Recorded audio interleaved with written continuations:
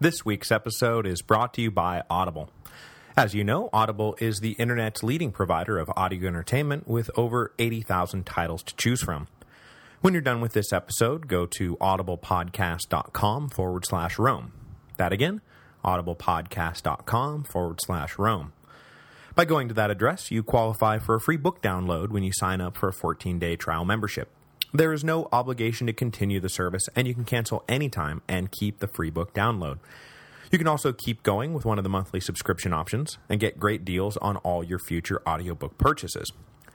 This week, I am going to go with a recommendation from listener Karina Burns, the epic that is Ben-Hur by Lew Wallace. It's almost one full day of listening pleasure, and so it would be a bargain at twice the price.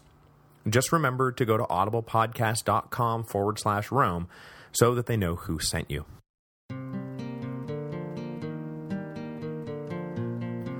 Hello, and welcome to the History of Rome. Episode 144, The Road to Constantinople. Julian's first taste of what the future had in store for him came immediately after the Battle of Strasbourg in 357 AD. Having just routed a German army that outnumbered them 3-1, and suffering only minimal losses while doing it, the Roman soldiers under Julian's command were understandably exuberant. So exuberant that when Julian emerged to address them following the battle, the troops spontaneously hailed him as Augustus. This seditious offer hung in the air for a heartbeat before the 25-year-old Julian swatted it down harshly. "My cousin Constantius is Augustus," he told him, "and I will not, under any circumstances, allow you to elevate me in opposition to him." This closed the matter for the moment, but after another 2.5 years of rising tensions between Julian and Constantius, the young Caesar would eventually change his mind and allow his army to give him what they wanted to give him. That said, Julian's actions following the victory at Strasbourg went a long way towards convincing the troops that maybe attempting to elevate their Caesar had actually been a bad idea. Sitting right on the line between fall and winter 357, the Roman soldiers assumed that, feather in cap, Julian would order them to a well-deserved winter's rest.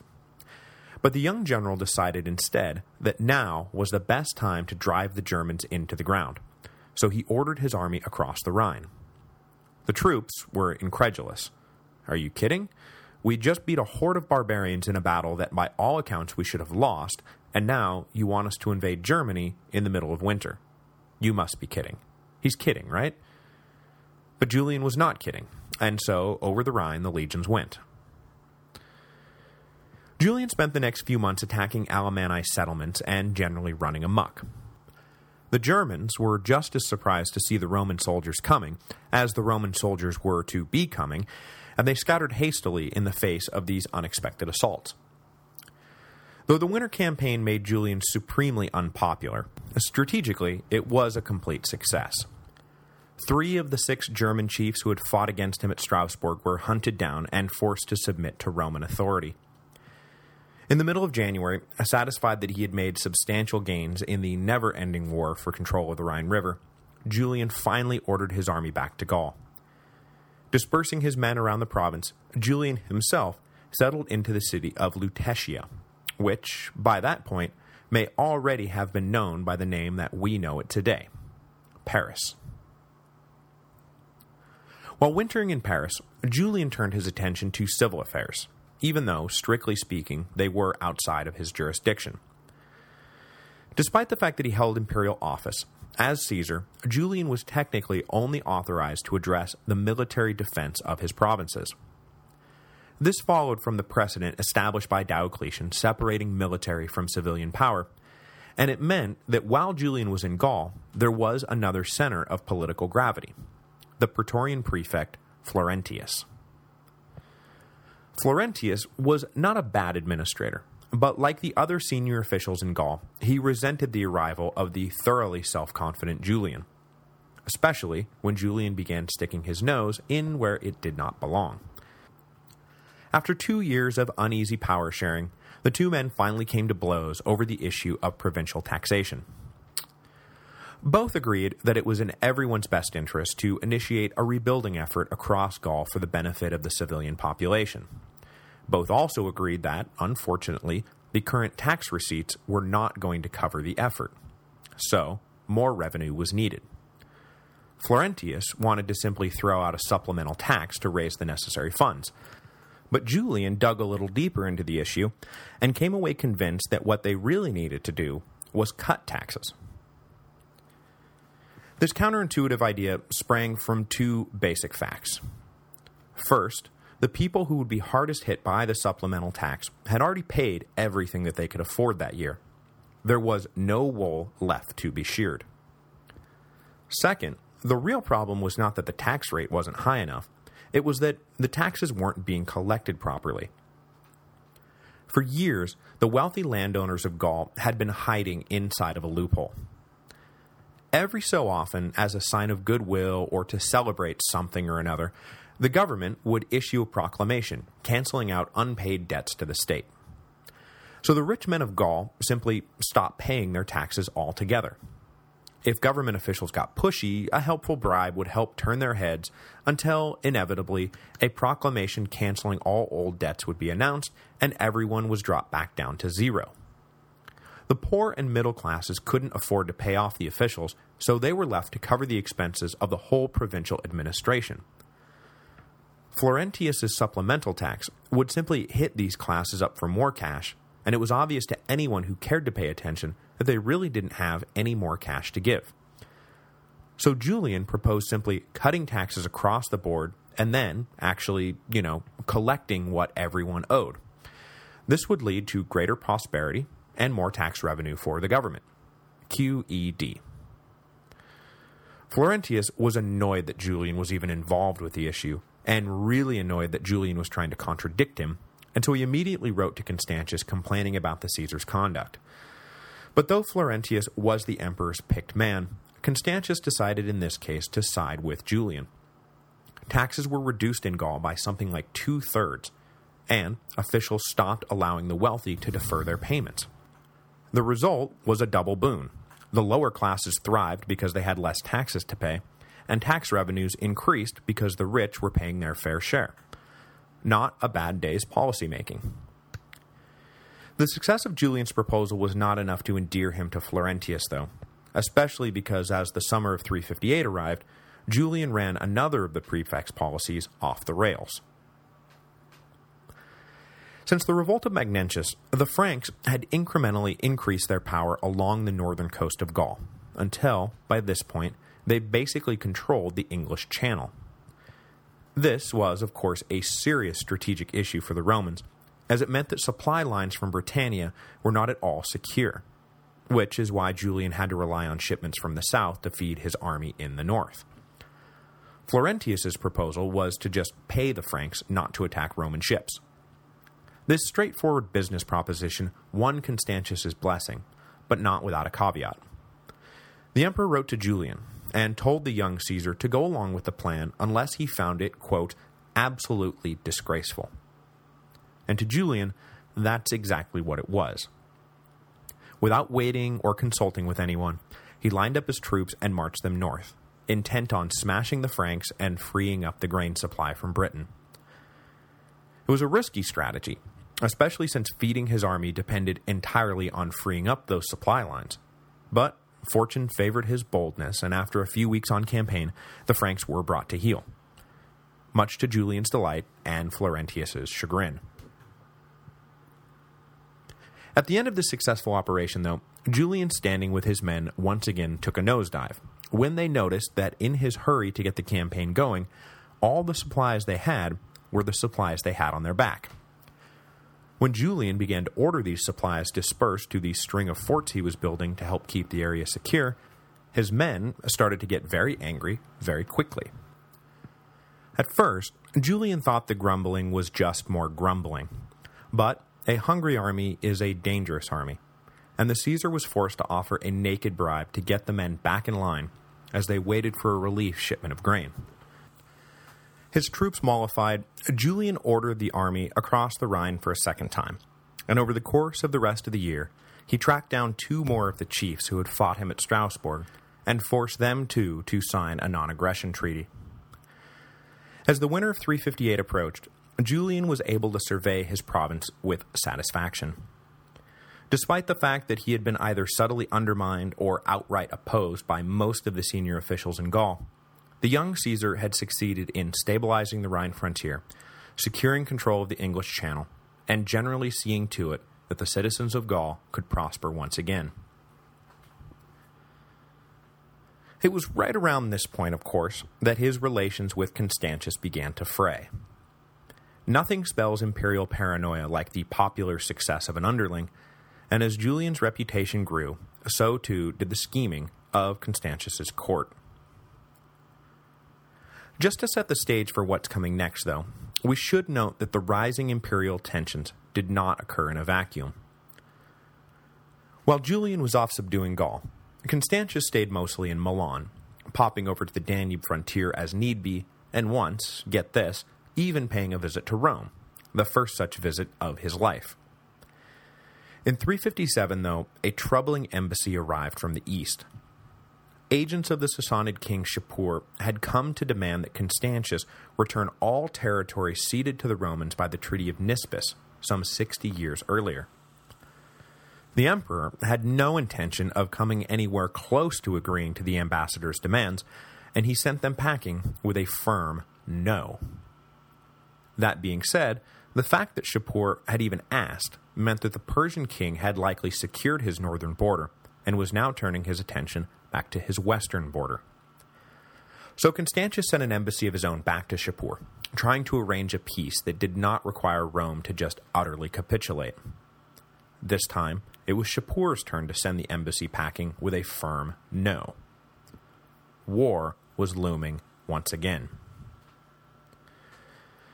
As the spring of 359 arrived then, there were two ways that Constantius could look at the success of his younger cousin in Gaul. He could either be happy that the West seemed locked down right at the moment when the East was about to blow up, or he could be unnerved by the fact that just as he was about to be dragged off to fight a war in the East, his younger cousin was becoming immensely popular in the West. With Constantius off fighting, how long would it be until Julian made a grab for power? Unfortunately for everyone, the one person who would act as a check on Constantius's paranoia was his wife Eusebia, and she was now dead. The Augusta had always liked Julian, and defended the young Caesar whenever the emperor's advisors ran the boy down. Now that she was dead, everywhere Constantius turned, men were telling him that Julian was a threat, and so the emperor naturally came to believe that Julian was indeed now a threat. While he was growing more and more paranoid about his Caesar, Constantius was knocked sideways by word that in the east, Shapur had begun a siege of the key fortress city of Amida. The emperor dashed east, but along the way learned that after 73 days, Amida had fallen, and with it had gone 6 legions. Upon reaching the east, Constantius discovered the extent of the damage done by Shapur, and realized quickly that he did not have enough local manpower to properly defend the border. So in January of 360, he sent a fateful letter to Julian, a letter that would initiate the final break between the two men.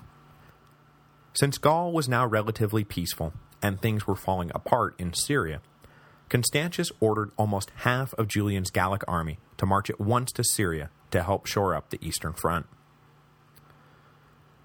Given the circumstances, the order is understandable, but to Julian and his officers, the true reason for the troop redeployment was as plain as day. Julian had gotten too powerful, and Constantius was attempting to neuter him. Neither Julian nor his men knew the full extent of the disaster unfolding in the Far East, and after a year in which relations between emperor and Caesar had become more and more strained, it was easy for them to jump to the conclusion that something sinister was afoot. Now, I'm not willing to give Constantius a complete pass in all this. Of all the provinces in the empire, he just so happened to demand reinforcements from the one province where the troops were uniformly loyal to Julian. That really does smell like something.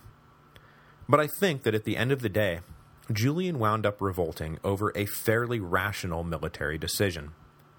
It was probably a non-issue, blown way out of proportion. That said, it certainly was not a non-issue to the men of the Gallic legions, especially since Julian had specifically promised them that they would never have to serve beyond the Alps. The army of the late Empire was a far more settled force than in previous ages, and all of these men had wives and children and land and interests in Gaul, and they were happy to fight to protect all of that, but they had no interest in being uprooted to go fight in some far-off desert. When news of the order leaked, the soldiers stationed in Paris for the winter immediately demanded to know what Julian was going to do about it, because we are not going to go out and fight Persians. The situation began to quickly spiral out of control as other garrisons heard the news and began to agitate. Julian finally decided that he needed to meet this head-on, so he circulated an order for all the troops to leave their quarters and come to Paris so he could address the issue directly. As each garrison arrived, Julian went out to greet them and attempted to win them over with promises of glory and appeals to their patriotic spirit, but yeah, not so much. He then attempted a compromise, announcing that the soldiers would be allowed to bring their families along if they so desired. This kind of addressed their concerns, but not really. Really, they just really didn't want to go. So then, pamphlets began circulating, and rabble-rousers became more brazen, things were getting ugly, and a full-blown mutiny looked like it was right around the corner. The other senior officials in Gaul recognized the powder keg Julian was sitting on, and most, for either personal or professional reasons, decided that the very best thing they could do was stay the hell out of Paris for a while. So, for example, when Julian wrote to Florentius and requested the prefect come to Paris to help him broker a solution, Florentius alternatively ignored the letters or invented paper-thin excuses to remain where he was. There was no love lost between the two men, and it looked like Julian was about to be consumed by a furious army. Why in the world would Florentius want to get in the way of such a delicious ending to this annoying story? But Julian was not going to go down that easy. As I just mentioned, the assumption within his inner circle was that the redeployment order was all about Constantius taking Julian out at the knees, because the emperor was paranoid and jealous of his younger cousin. So Julian was reminded that there was one solution to this problem that he really ought to consider. And in fact, the way things were going, it was really the only solution on the table if he wanted to keep his head. It was time to play the trump card. So one night in February, Julian and his inner circle got together for dinner and discussed how best to play this trump card. Of course, in Julian's later telling, everything that's about to happen was totally spontaneous, and he was taken completely by surprise. But really, as you know by now, that's not really the way these things work. A few hours after the dinner broke up then, Julian was taken completely by surprise as the soldiers spontaneously surrounded his quarters and hailed him as Augustus. But Julian did not immediately appear, and instead let the word go round of what was happening at the imperial residence. The next morning, though, with the troops assembled and expectant, Julian stepped up onto the platform and announced that he could not in good conscience abide by Constantius's order. He would accept their acclamation, become Augustus, and fight for them if they would fight for him. The cheers were immediate and prolonged. Julian was hoisted up on a shield and carried about triumphantly. The revolt had begun. But Julian planned to play this thing carefully. He wrote a letter to Constantius explaining what had happened, that it was all outside of his control, and he even offered a compromise whereby Julian would reinforce the east with troops from Hispania. He even signed the letter Caesar, so as to avoid offending the emperor unnecessarily. But when Constantius received the message, this small gesture was lost amidst the furious raging.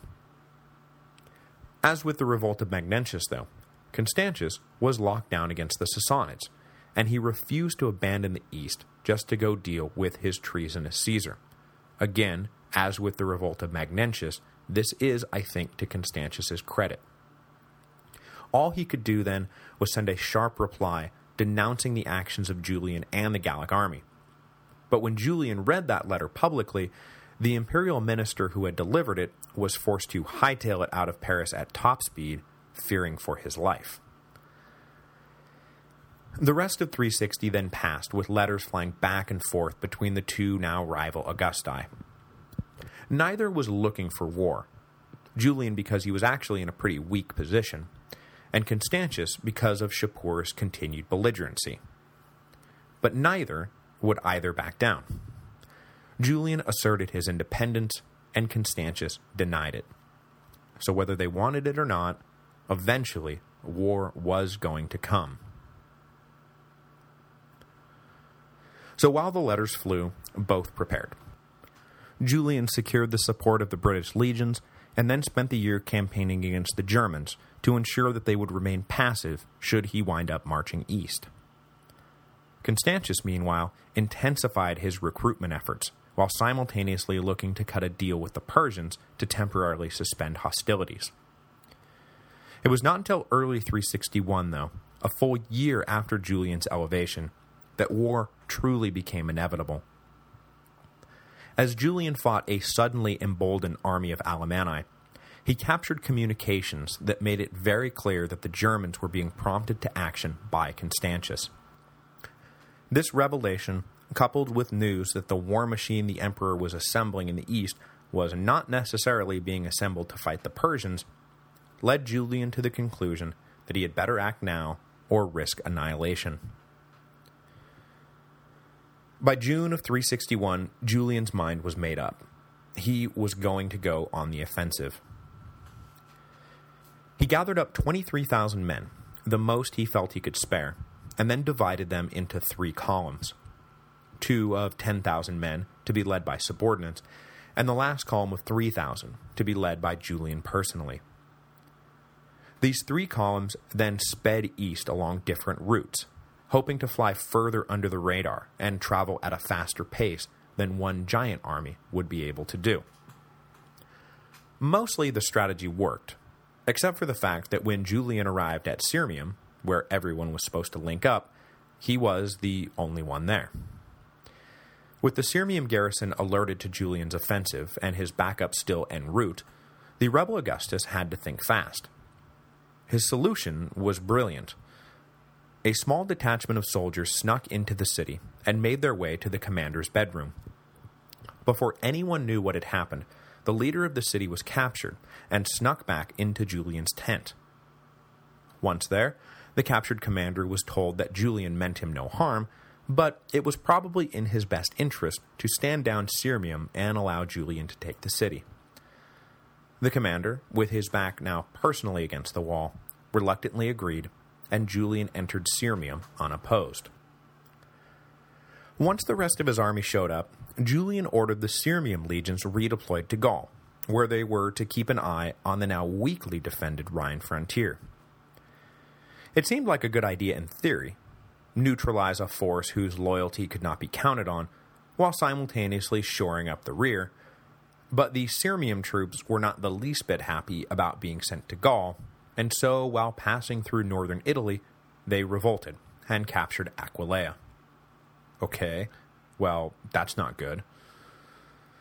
With his military offensive going well, but not perfectly, Julian then went on the offensive politically, writing to the leadership of Rome and the various cities of Greece, defending his actions and denouncing Constantius.